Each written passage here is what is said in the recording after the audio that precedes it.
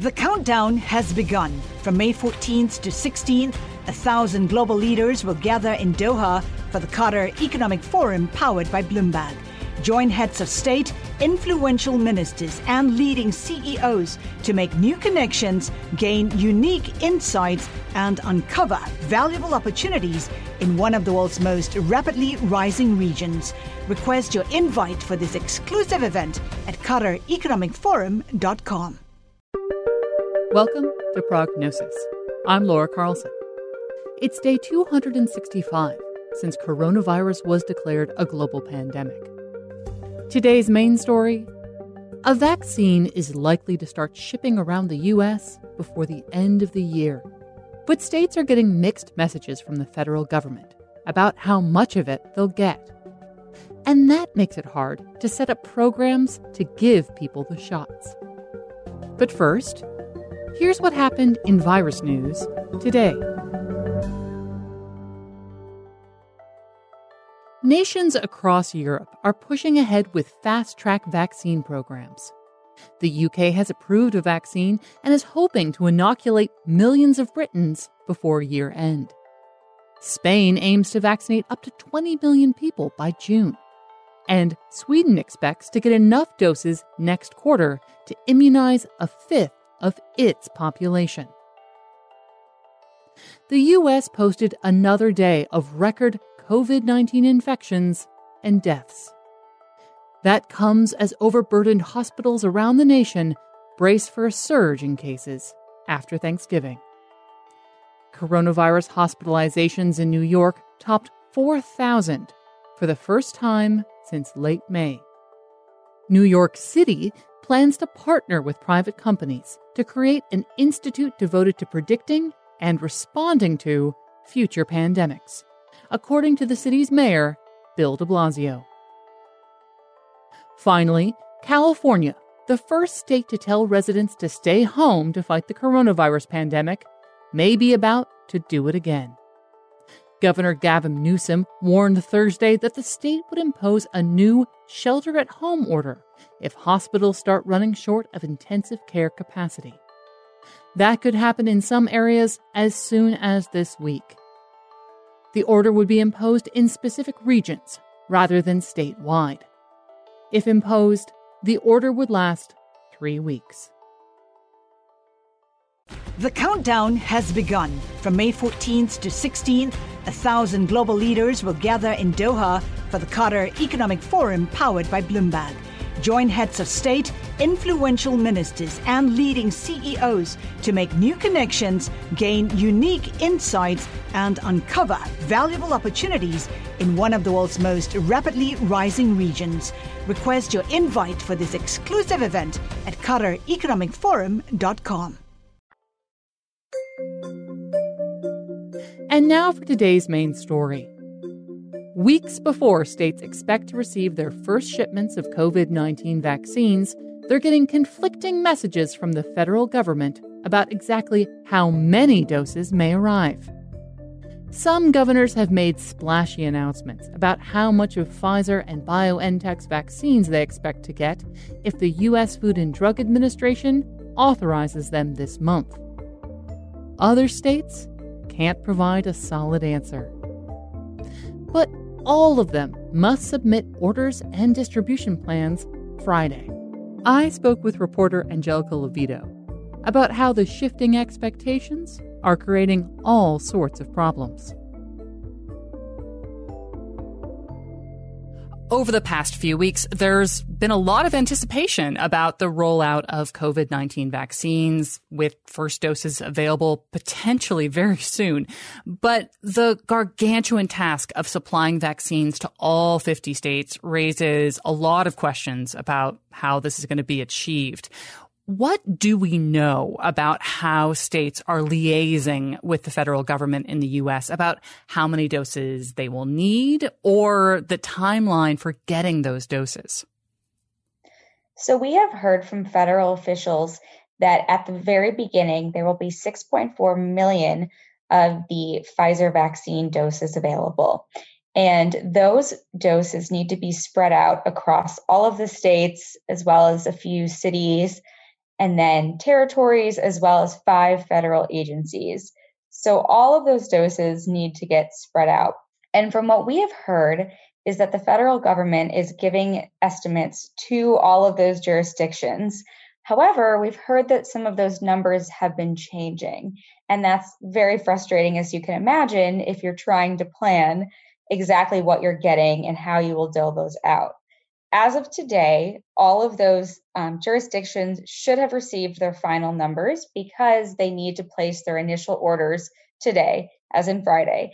That way, the federal government knows exactly who wants what day one. So as soon as the FDA authorizes a vaccine, those shipments will start going out. Now, there are a lot of numbers and a lot of math involved in these calculations, obviously. And in terms of the individual states, how are they supposed to really calculate how many doses of the vaccine they will need? So that's a very good question. And unfortunately, we have had a hard time figuring that out. We have asked Operation Warp Speed exactly how those doses will be allocated. And it should be a simple math problem. There's 6.4 million doses available initially. And those are supposed to be allocated by the adult population in each jurisdiction. So the number of people you have over the age of 18.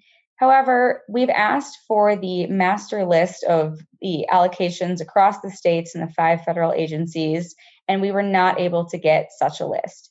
So it's a little difficult to figure out exactly how those doses are being distributed. We've gotten numbers from different states saying that these are the numbers we've received from the federal government.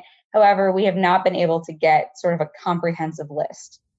And so it sounds like there isn't a unilateral confirmation that if a state says it needs so many doses, that may not be the amount of doses they get.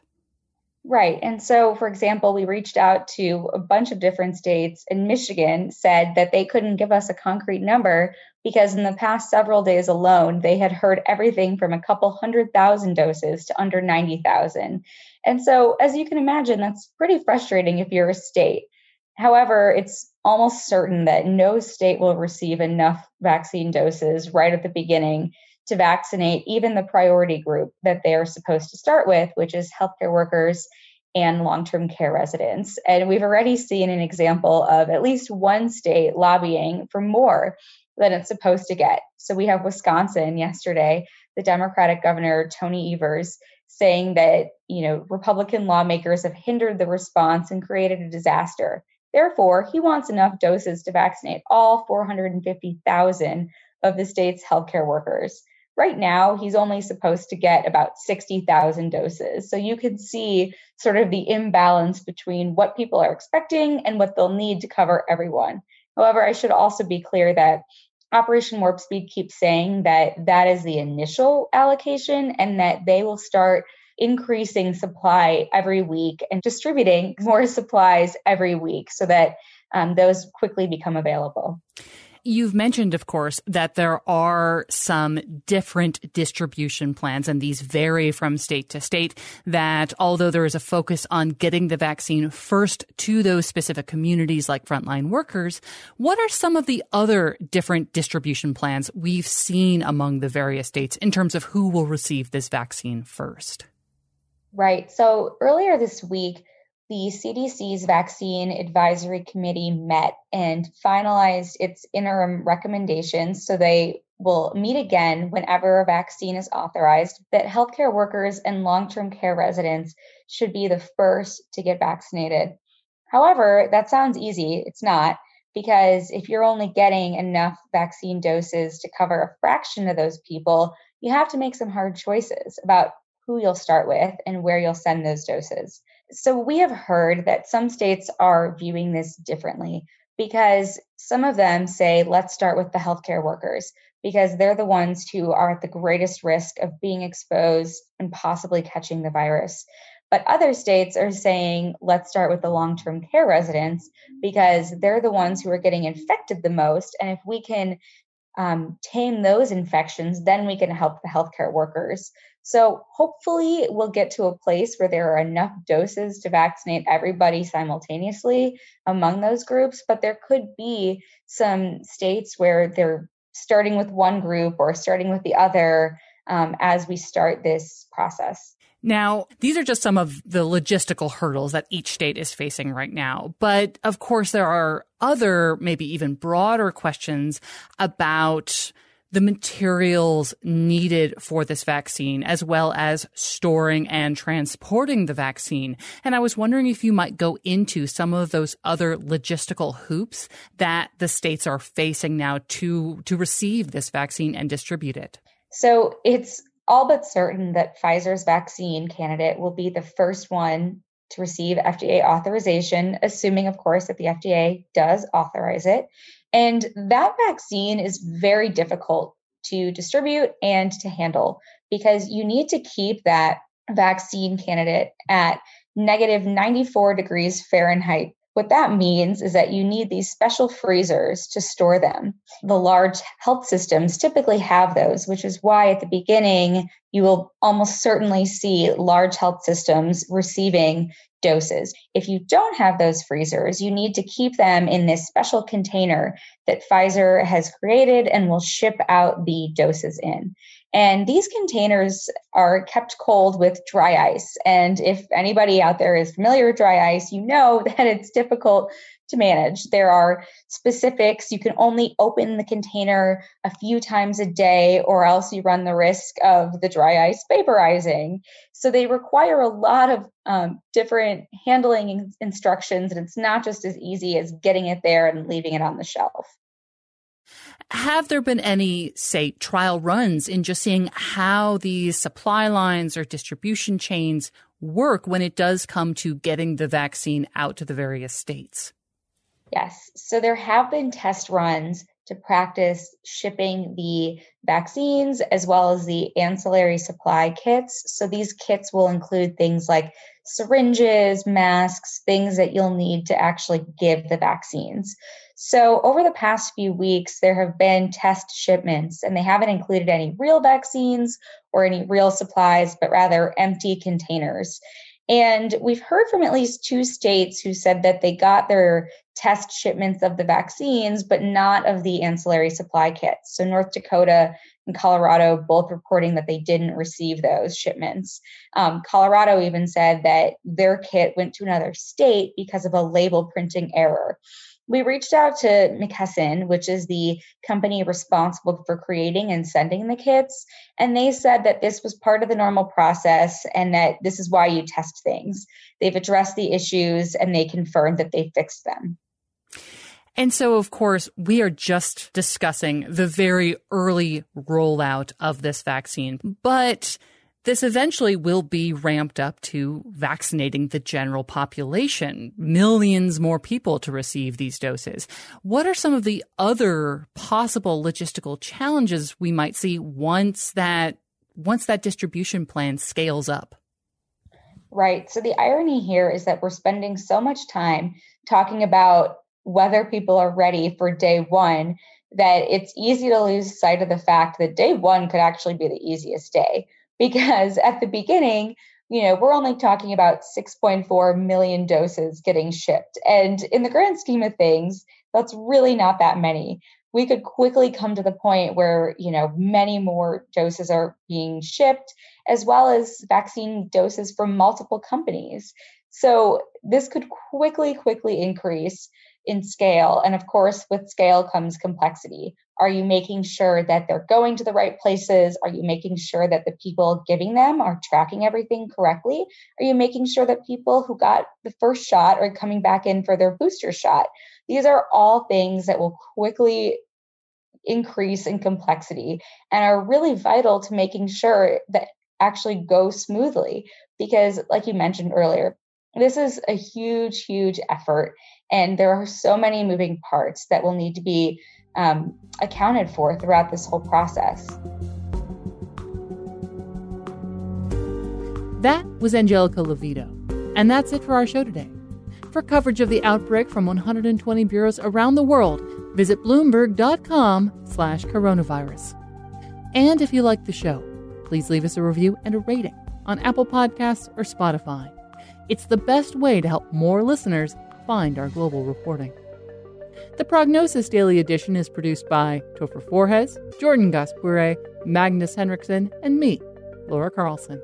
Today's main story was reported by Angelica Levito. Original music by Leo Sidran. Our editors are Rick Shine and Francesca Levy. Francesca Levy is Bloomberg's head of podcasts. Thanks for listening.